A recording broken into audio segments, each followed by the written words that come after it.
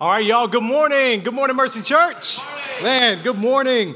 Hey, good morning to our Northeast family. Before we dive into our passage of Scripture, I got to celebrate with y'all. Last weekend was Compassion Sunday here at Mercy Church, and I told our guy that works with Compassion, 4 years ago we had Compassion Sunday, and they sent a bunch of opportunities for us, a bunch of children that we could sponsor, and we 4 years ago sponsored every single one. And so I said, all right, man, you got to make sure you send enough that we all have the opportunity here because this church loves to be generous and believes in what you're doing. And he said, don't worry, man, we got you covered over and above. They sent right at 200 children for us to sponsor. So it's like, we got plenty for Sunday, so we thought. Y'all, last weekend, you sponsored 230 children for Compassion International. Y'all, it's every single one that we had the chance to sponsor, plus like 30 more that we had to sponsor online. I'm so thankful. Man, I'm so thankful to pastor this church, which also gets me excited about like our next step that we're taking together, and that's Easter. Easter is coming up fast. Stores are running out of peeps, things are happening quick. So we are introducing to you this morning the greatest tool known to mankind to invite people to Easter, the Easter Square. It's a simple little thing that we have been using for a few years now, a little thing called the Easter Square. Don't sleep on these. Super easy to hand out. Let me explain Easter weekend to you guys. Good Friday, we will have a Good Friday worship night at both of our campuses, Northeast and at Providence Road. This is a great time. We're going to be celebrating communion together, praying together, singing a lot together. I'll have a shorter sermon on the death of Christ and reflecting on that for us. It's going to be a really good time for us to worship. Our worship team is putting in a lot of work on that. And then Saturday morning is the annual Easter egg hunt, okay? Now, the Easter egg hunt is for kids up through elementary, middle schoolers. I'm sorry. Adults, I'm sorry, okay? No. But you can come and help. Middle schoolers, you talk to Brett, our student director. But you can come and help. In fact, if you email kids@mercycharlotte.com, we want to put a bunch of candy and eggs, and that's going to take a whole lot. The reason we do it is to try and make it really easy for you to invite your non-Christian friends and neighbors, just get around some other Christians, all right? And it's a chance for you to continue that relationship, hopefully leading them to faith, which leads me, of course, to Easter Sunday. We're going to be adding a worship service at both of our campuses on Easter Sunday, all right? So you got a chance over there at Northeast. You get to add an 11 o'clock service, and you listen to Joseph, your campus director. Don't all of you just go to that and sleep in, okay? Got directions for you on that. And then here at Providence Road, get ready for it. We already have a 9 and 11. We are adding a 7:30 a.m. worship service. That's right. Yeah. We're gonna get here so early we might see Jesus come out of the grave. Get there with him, man. It's gonna be early. But here's the point, y'all. This is just where the Lord has us as a church right now, and I'm super excited about it. We're gonna need, if we really are going to pray for and invite 200 people that don't know Jesus to come to our gathering, we need to make room for it. For every single one of us, this is a missional move. Easter weekend's a missional move. In some way, you're taking your next step. Maybe your next step is inviting we can all invite and pray, and some people are going to take up that invitation and some aren't, all right? That's up to the Lord. That's between them and the Lord. You can pray and invite, right? That's what we can do. Now, some of y'all need to take that step to come to the 7:30 service, to be missional, literally with your seat, making room for someone else to come and hear the gospel. Maybe you need to come to 7:30 and then serve at our 9 o'clock. We're going to need a lot more hands on deck that weekend. Some of you need to step up and serve. In fact, here at Providence Road, we were worshiping this morning, and I was worried that Lauren was going to have a baby on stage in the middle of one of those songs. Some of y'all need to step onto the worship team and help out for a Sunday because we've got a lot that's going on, all right? You figure out what your next step is. Community group leaders, let me encourage you. Just be asking that together. What's my next step when it comes to Easter? And y'all have that conversation, all right? With that said, Exodus chapter 5, we got some ground to cover this morning. We're going to pick up where we left off. Moses, our guy, is finally going to go and talk to Pharaoh. And we've been building up to this for a while now, haven't we? God put Moses on a mission. There was some back and forth about the whole thing. And finally, Moses decides he's going to trust God, and then he's going to obey God. Here's what we're going to see today. Moses trusts God, and so he obeys God, and then things get worse. They get worse. Can anybody relate to that narrative right there? Have you ever said, yes, okay, God, I'm going to trust you, and trusting means I'm going to take a step and obey you, and then life gets worse? There's this, all right, so I grew up in a Baptist church, a little Southern Baptist church, and I brought with me a relic of those days. This is called a Baptist hymnal, okay? Now, only a certain select group of people will understand what this is. This is a book with paper, and in that, there are all the songs that we used to sing, all right? That's what this thing is. And one of those songs that was a staple for our guy and our worship director, the associate minister of music, one of his staples was a song called Trust and Obey, all right? We would open your hymnal to 447 and sing with me, Trust and Obey, for there's no other way to be happy in Jesus. And if he was really feeling it, he'd be like, Jesus, do a little run. Then to trust and obey. And you know what? He was right. That song is theologically accurate. There is no other way to be happy in Christ, to be content and understand who you are in Christ and to walk forward with him, than to trust and obey. But y'all, I feel like there was something missing in that chorus that got implanted deep into my brain. It's that when we trust and obey, we need to expect a battle. We need to expect that there's going to be a battle. And that's what Moses is not ready for. That's what we're going to see today. Even though the Lord told him there's going to be resistance, Moses isn't ready. And because he isn't expecting some kind of a battle, when he trusts and obeys the Lord, he wavers. And the people around him start to waver. Now, thankfully, as God is prone to do with his servants, is what we'll see today, he's gracious and patient and helps Moses. But there is a massive lesson for us in these three scenes that we're going to see unfold today. We're going to see Moses talk to Pharaoh. And then we're going to see the Israelites talk to Moses. And then we're going to go and see Moses talk to God. Actually, he's going to finish coming back around talking to the Israelites. But in those three scenes, there's one big idea that's going to come out for us. And that's trust and obey the Lord and prepare for battle. Trust and obey the Lord and prepare for battle. When you get off the sidelines and you start taking next steps in following Jesus, expect the enemy to come at you harder than he ever has. Expect your sin nature inside of you to resist any pursuit of holiness you want to go on. Trust him, yes. Obey him, yes. But prepare for battle. We're going to get into our passage and we'll see what unfolds for our guy Moses. And I'll kind of just show you just some battle prep that you need to go through, all right, as you step out and as we as a church step out and obey the Lord together. All right, Exodus chapter 5, verse 1. Y'all ready? Yeah. Let's do this. All right, later, Moses and Aaron went in and said to Pharaoh, this is what the Lord, the God of Israel, says. Let my people go. All right, it's going to say, let my people go. I want you to just pause there for a second. Let my people go so that, this is a big moment. God's called him to it. Like I said, this has been a lot of struggle. Should I go? Should I not go? If I go, who do I say sent me? All that sort of thing. So that, look, in fact, I want you to, if you have your Bible open, I never do this in church. I want you to close your Bible right now, all right? Or turn off your Bible, whatever that is, for just a second, okay? For just a second. And if you're, by the way, if something in you rises up and you're like, no, I'm going to leave it on. If that's what it took to get you to keep your Bible open, so be it, okay? But for everybody else, let's just close our Bibles for a second. Moses has some hesitations, but at the end of the day, he does. He goes in, right? This is the moment where his community group is like, way to go, man. You obeyed the Lord. Good job. You know, which is just Aaron, but still, way to go. Now, I want you to see something really important. This is why I asked you to close your Bibles. When God saves them from Pharaoh, he saves them for a purpose. You see, we're so and especially if you grew up in a church setting like I did, but even if you didn't, you maybe heard it from pop culture, general references. You got this famous line where Moses goes in, Moses, go tell them, let my people go. And then, you know, all the actors, let my people go. And that's the thing you remember, let my people go. But there's a purpose. He saves them for a purpose. And my question, the reason everything's turned off, so I want to ask you, do you know how to finish that sentence? Let my people go so that they may worship me. You can open your Bibles back up now, okay? Whew, breathe.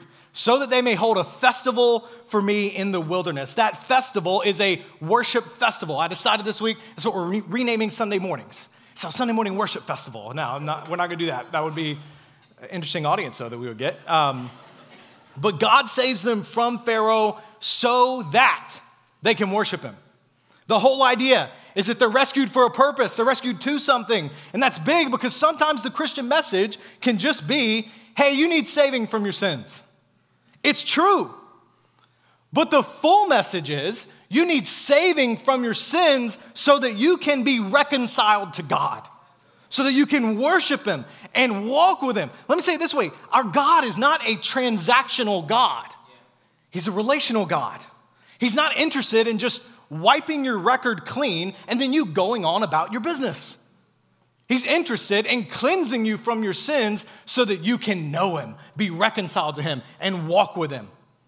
Some of you have been stunted in your faith because you've treated God like he works behind the counter at Chipotle. And you've walked up, you said, one salvation, please, no beans. Jesus is buying down at the end, and that's it. Let me go on about my way. That's not the gospel. But some of you have never gotten past there. Listen, God made you for so much more than just getting out of hell. It's an announcement. The gospel's an announcement that you're rescued so that you can be reconciled to God. That's your purpose. You're made for it. That's your true freedom. And that's the whole mission of our church. Listen, our mission is not get people out of hell. Now look, I want to make it really hard to go to hell from Charlotte, North Carolina. Okay? I really do. But that's not our mission. Our mission is to make disciples of Jesus who need to be rescued from hell and then learn to love God, love one another, and love our world. We want to walk with him. That's why you got to get involved in the church. You also can learn what it's like, not just to be rescued, but to walk in that freedom that God has given you. I got to keep rolling. Verse 2. Pharaoh responded, who is the Lord that I should obey him by letting Israel go? I don't know the Lord. And besides, I will not let Israel go. It's Pharaoh's way of saying that's a nope. Okay, Moses, that's a nope. I mean, you're talking to Pharaoh. Talking to Pharaoh. He doesn't obey anybody, let alone somebody he doesn't know. Well then, Moses and Aaron answered, verse 3, the God of the Hebrews has met with us. Okay, I love this. Because gods in that day and even in this day, they don't meet with people. But our God meets with us. Because he's a relational God.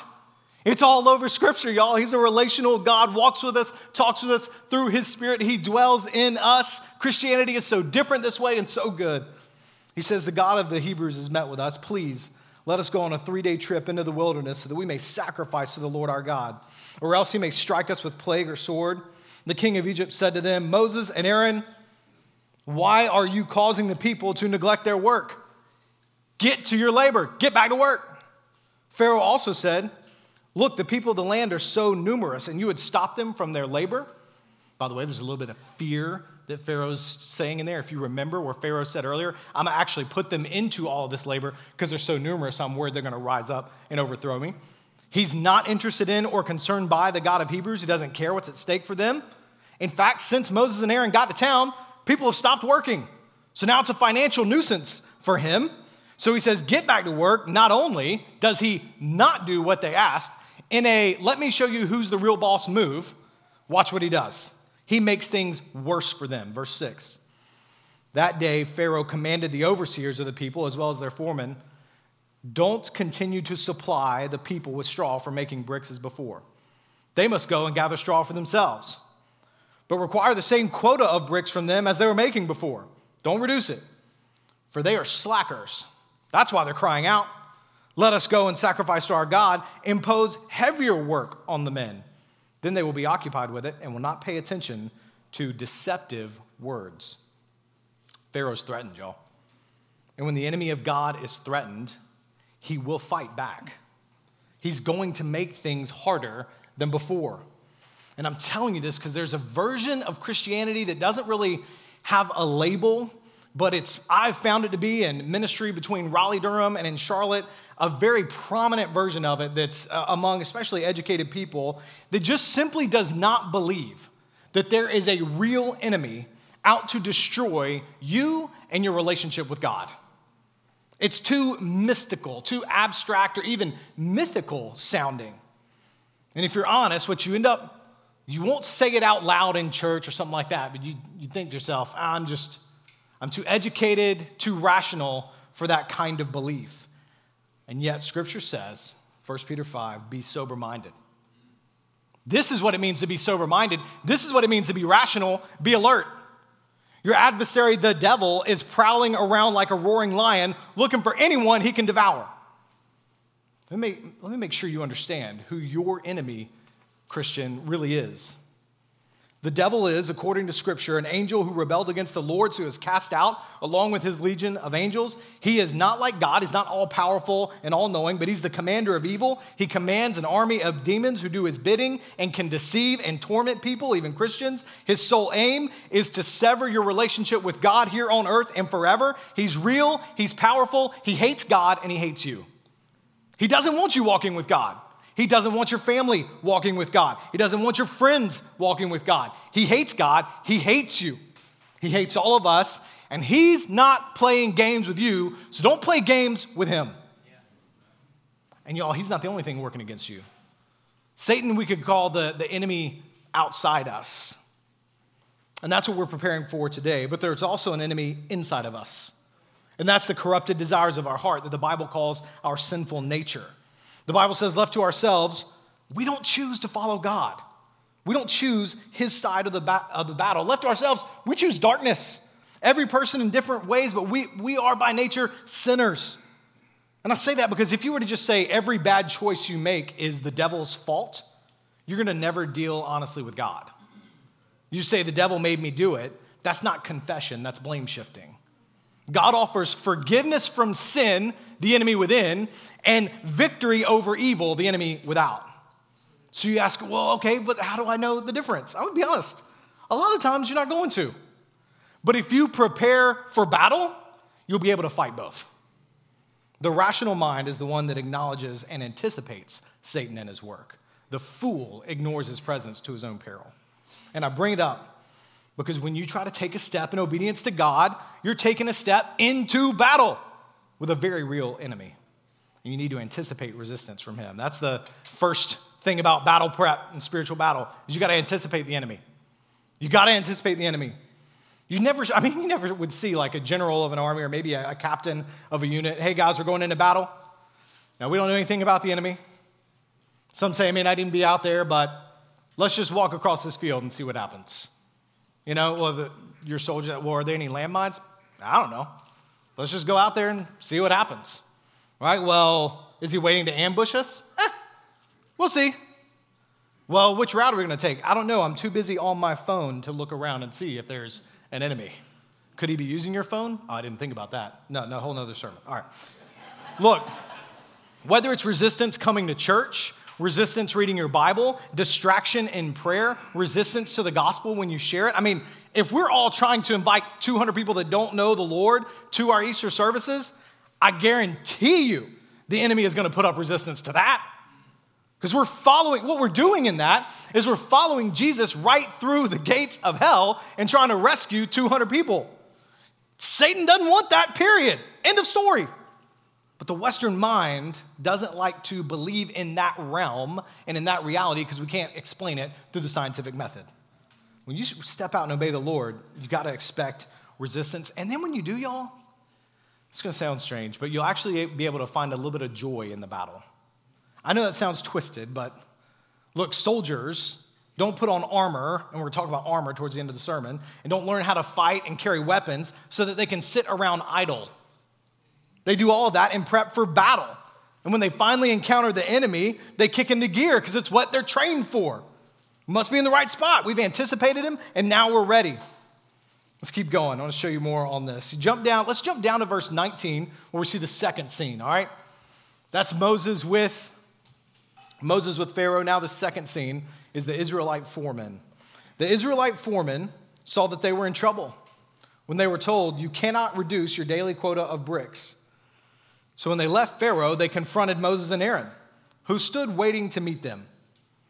May the Lord take note of you and judge, they said to them, because you've made us reek to Pharaoh and his officials, putting a sword in their hand to kill us. They're frustrated. Understandably frustrated. Their first step towards freedom seemed like a step backwards. But when they met resistance, they identify the wrong enemy. This is your fault, Moses. They blame the messenger for their hardship, which is ironic considering just a few verses ago, Towards the end of chapter 4, they're worshiping the news that Moses delivers because God has heard their cries. They're celebrating, we're going to be set free. But now that things are getting difficult, they're complaining to the very same leaders. They've identified the wrong enemy. Moses isn't their enemy. He's the one God has called to be their advocate. They're going to do the same thing a few chapters later when they're out in the wilderness and things get hard. They start complaining about Moses. Why'd you bring us here, Moses? It would have been better if we could have just stayed in Egypt, Moses. Yeah, Moses. When they heard good news from God, listen, they worshiped. When they encountered resistance from the enemy, they grumbled. One of the keys to understanding Exodus, I told you week 1, is that we often find our best application when we put ourselves in Israel's shoes. And that's really true here. They went from trusting at good news, good time, maybe not good time, but good news about a day coming, to grumbling when life got harder. You ever do that? Ever complain when you're trying to just follow the Lord and things are getting harder? You're like, come on, man. You ever done that? I know I do. And it is contagious. Look at what happens. This is what complaining does. It spreads frustration to everyone it touches. Watch verse 22. Moses went back to the Lord and asked the Lord, why have you caused trouble for this people? And why did you ever send me? Ever since I went into Pharaoh to speak in your name, he's caused trouble for this people. And you haven't rescued your people at all. He is all in his feelings right now. And he asked that question that everyone asked day 3 on a short-term mission trip. Why am I even here? Like day 1, you're like, oh, look at God's bigger creation. I never knew something outside of this. Day 2, you're like, I love the people that I'm meeting. I wish they would use air conditioning. And day 3, why am I here, God? Why did you send me? Because here's what we tend to think. I thought I would get here, and then just because I stepped off the plane, revival would step into motion. I obeyed you. What do you mean I got to wait? What do you mean fruit doesn't grow in a microwave? We are so quick to doubt the Lord. So quick. There's a guy named William Carey, a missionary to India in 1800. And in so many ways, he inspired the modern missions movement. I mean, everyone from Adoniram Judson, Hudson Taylor, David Livingstone can trace back their inspiration to his life motto, expect great things from God and attempt great things for God. It's a combination of prayer and expectation and then action. But look, he went to India because the church sends God's people to all people. And he worked for 7 years before he baptized his first convert. 7 years. Here's my next thing for you in battle prep. You got to wait on the Lord and pray. You got to wait on the Lord and pray. Some of you have obeyed God and things have gotten worse lately. Your spouse is still cold to you, even after you've tried forgiveness. In fact, now they're skeptical of your motives. Of course they are. The enemy underneath that is threatened. Your children are still running from the Lord. You've tried everything. Everything the Bible says you've tried. Your neighbor's still resistant to the gospel, and you've tried everything. You're right there on the edge of doubting God. Is he real? Why did you even send me here? And all the while, we just need to wait on him. And what you need to be reminded of today is that he does hear the prayers of his people. Proverbs 15:29, the Lord is far from the wicked, but he hears the prayers of the righteous. James 5:16, the prayer of a righteous person has great power in its working. A pastor named Samuel Chadwick lived about 100 years ago, said this at it was like 1920. He said, the one concern of the devil is to keep Christians from praying. He fears nothing from prayerless studies, prayerless work, and prayerless religion. He laughs at our toil, mocks at our wisdom, but trembles when we pray. Y'all, our prayers are powerful, they are effective, and sometimes we get it so reversed. We think our effort and our wits is what's really effective, and prayer is just kind of secondary. But there's power in our prayer. You think about the book of Acts. The early church prays for 3 days. Peter preaches for 10 minutes, and 3,000 people get saved. And y'all, I feel like in our day, we kind of do the reverse. We preach for like 3 days, and we pray, maybe tack on a 10-minute prayer sometime during the week, and 3 people get saved. We got to reverse. That's why we're doing this fasting and praying every Tuesday for 8 weeks, the 8 weeks of Lent. I was thinking about this, some of you math nerds are going to love this, the rest of you hang in there, okay? I was thinking about this, over the 8 weeks of Lent, we said let's sacrifice a meal every Tuesday, and we're going to take that hour, and we're going to take that block, and we're going to fast from food, and we're going to pray. And part of what we're praying for is that the Lord would bring people that don't know Christ, and they would bring them here, and they would get saved and hear the gospel. If we do that, that's 8 hours per person. It's about 1,000 people that attend Mercy on a given weekend. That'd be 8,000 hours of prayer. Let's just say we hit 25% of that. That's 2,000 hours of prayer. I'm going to preach for about 30 minutes. I think the Lord is in that kind of math, because prayer is the expression of faith that unlocks the power of God. And then here's what I'm satisfied in. The answer to those prayers is the Lord's timing, not ours. So look, if we go in and we do all that prayer and not one person comes to know Jesus, I can look to the Lord and say, it's not because we didn't ask. It's not because we didn't ask. And one of the great battle tactics you can have as you follow the Lord and things get worse is patience in prayer. Spiritual patience is something the Bible says God's Holy Spirit gives you as you depend on him.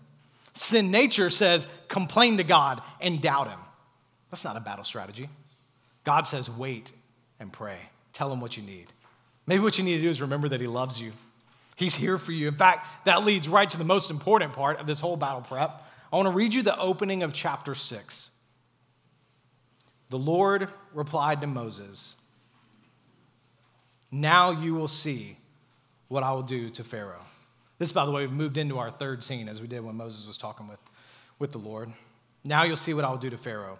Because of a strong hand, he will let them go, and because of a strong hand, he will drive them from his land." In fact, let's move down to verse 6. "Therefore, tell the Israelites, I am the Lord." Y'all, that's what we've been saying this whole time.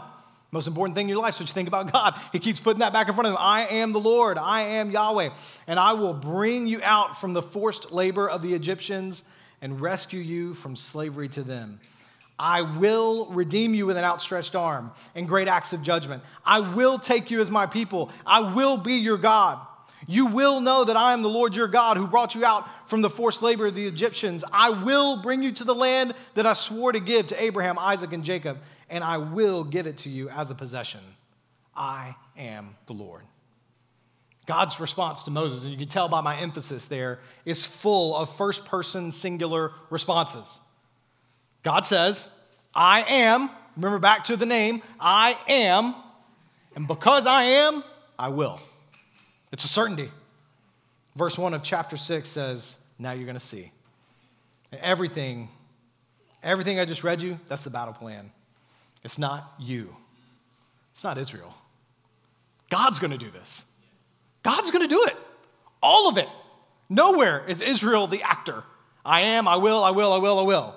My battle prep for you guys, as we think about us on this side of the cross, is to hold fast to the gospel. Hold fast to the gospel. The people of Israel heard it, but when the battle heated up, when resistance set in, they didn't want to hear about hope. Look at verse 9. Moses went and he told this to the Israelites, but they did not listen to him because of their broken spirit and hard labor. It's understandable, and it's also a warning to us. It is so easy for suffering to close our ears to hope. You know it, I know it. In times of suffering, we're so prone to think God is silent.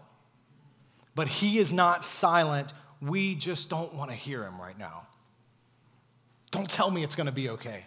Don't tell me God's got a plan. Don't tell me he's working things for good. I trusted him and things got worse. Don't talk to me about God. Y'all, I think the Exodus, if you've ever felt that way, the Exodus is here to pry our hands off our ears because our heart needs to hear that God has not forgotten us when things get hard. In fact, according to chapter 6, verse 1, he's working when things get hard. He is in that. He's working that. The worse is going to make his glory all the better. So don't close your ears to him. I don't say that lightly. As one who I've been through suffering in my life, it's an ongoing thing. And as it is for anyone who's going to follow Jesus, I do not say this lightly. Don't close your ears to him. In the Exodus, he reminds them of what he's going to do. He's going to redeem them, going to bring them out, going to be their God, going to fulfill his word, to give them that promised land, and they can trust him because he's the same God who protected and provided for Abraham, Isaac, and Jacob. And when we prepare for battle, we have the hope of what God is going to do, namely going to bring us, his church, his people, into the true promised land, which is heaven itself, eternity with the Lord, in relationship with him, walking with him. But y'all, we also have the hope of what he has done. The gospel plants our feet in the past victory of Christ over sin and death in his resurrection, and the future victory of the kingdom of God for all eternity. And in Christ, you're standing in and then walking towards victory. Victory, which is why Paul's going to say in Romans 8, you're more than a conqueror through him who raised Christ Jesus from the dead. That unchanging truth, that is the armor against the attacks of the enemy. That he rose from the grave, that's armor. The Apostle Paul believed in a real battle against a real enemy so much that he put battle armor language on how you walk forward in the gospel. This is Ephesians 6, verse 13. For this reason, take up the full armor of God. You only take up armor if you're going into battle. We got to wake up, church. Take up the full armor of God so that you may be able to resist in the evil day. And having prepared everything, take your stand. And then he explains, stand therefore with truth like a belt around your waist. Belt holds everything together. What is the truth? I'm the way, the truth, and the life. No one comes to the Father except through me. It's Christ and his gospel, that you were loved with a love so deep and so powerful that nothing could ever separate you from it. Wrap yourself in that love. It'll hold everything else. Stand therefore with truth like a belt around your waist, righteousness like armor on your chest. The chest armor protects the vital organs. Put on God's righteousness. The gospel changes your heart. You start to love what God loves, and your feet sandaled with readiness for the gospel of peace. Readiness. Being ready to go at a moment's notice wherever the Lord will call you in Christ. Man, I was thinking about this. We had a buddy when we just had started Mercy Church. Back in the day, there were these things that certain types of people in professions had to wear on their belt. There were these little black boxes, and they were called beepers because they would go beep when an emergency happened. And these were, anybody that just had an emergency or a dad, okay? These are the people that wore these things right here, all right? Thankfully, technology has delivered us from the oppression of the beeper, okay? But right when we were starting Mercy 2015, I had a doctor friend who was still rocking it hard, okay? And whenever that thing, the reason he had it is because he also had his scrubs on or something like that. He was on call. And that thing beeps, he's got to go. He's ready. He's already decked out and ready to go when he needs to go. And y'all, that is to be us. We are to be ready to go wherever the Lord would call us to go, to take the gospel of peace to our neighbors, to our coworkers, to our friends, looking at every single moment through the eyes of God and what might he have for us here. Simple way I've tried to start doing that in my life, and some of our guys in my community group started doing, is just part of our morning time with the Lord is praying through our meeting schedule for that day, or whatever it is that's coming that day. I'm going to pray through it. Lord, help me to be ready for what you want in that moment. Verse 16 of Ephesians 6, in every situation, take up the shield of faith with which you can extinguish all the flaming arrows of the evil one. The shield of faith guards you against Satan's flaming arrows. What are Satan's flaming arrows? They're lies. What protects you? The gospel. Truth protects you from lies. Truth of the gospel and faith in it, that's your shield. Which is why we say all the time around here, rehearse the gospel over yourself every single day and abide in Christ every single day. Take the helmet of salvation and the sword of the Spirit, which is the word of God. Meditate on the gospel always. And the sword is your offensive weapon. You think of Jesus in the wilderness. Every time Satan tempts him, what does he come back with? The word. It is written. I don't need your bread. It is written. I don't need to jump down here and prove myself because it is written. I don't need anything you have to offer because it is written. Open the Bible And let the word of God change you every single day. Pray at all times in the Spirit, with every prayer and request, and stay alert with all perseverance and intercession for the saints. Wait on God and pray. Y'all, Pharaoh was a real enemy. He had real power. And Satan is a real enemy and has real power. There was only one hope for Moses, that God really will do what he said he would do. Same is true for us. We got one hope. It's the hope of Christ that we can stand firm in, feet planted firmly in belief in the death and resurrection of Christ, and the hope of glory. One day we'll be with him forever. Y'all, if you don't know that hope, I implore you, give yourself to that hope. He is worthy. He is the only sure thing in all the universe. The only sure thing, your only hope against the battle. And if the battle's a little worse right now, or maybe a lot worse right now, he has not forgotten you. He has not forgotten you. Let me pray for you.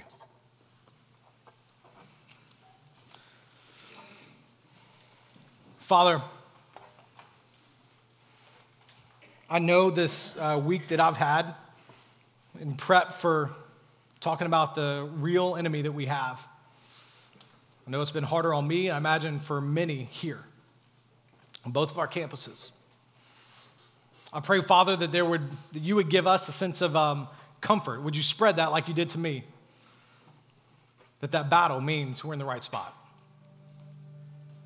Thank you for your provision in Christ. Hey, in fact, I want to just pause for a second. You keep your head bowed before the Lord. I just want to guide you a little bit in a response in prayer. Both of our campuses, listen, maybe you've just been grumbling against the Lord. I want you to turn back to him now. Just turn back to him. Lord, I believe that you got out of the grave. He doesn't think your suffering is trite. He's with you right there in it. Lord, I believe you got out of the grave, and I've been frustrated by this thing. But I want to believe again that, Lord, you're working things for my good and your glory. I don't understand it, and I'm still hurting. But I'm coming back, and I say, Lord, I want you. I'm taking the hands off of my ears and hearing that you still love me. In Christ, you still love me. You see me. You want me. And everything I have, all I have is yours, Father. Thank you for the grace that you've given me. And if you're not a Christian, I want you to receive it today. Don't wait till Easter. Receive the hope of the gospel today. Because you don't have any of that hope apart from him. You can say, God, I know I am a sinner. I believe I need saving. I believe Jesus died for my sins, and I believe he rose again. Thank you, God. I receive that as forgiveness for my sins. Thank you, God. Father, we, your people, respond to you. We love you. We give you everything we have in praise, even when it gets worse. Father, as we put on our armor, we pray, give us your eyes to see. See the lies of the enemy for what they are. Help us to even shield one another from those lies. Give us steadfastness as we go into battle, knowing that you will deliver from sin, you will deliver from the enemy, and you deliver us to victory, now and forevermore. And in that victory we praise you, Father. Prayed in Christ's holy name. Amen. Amen.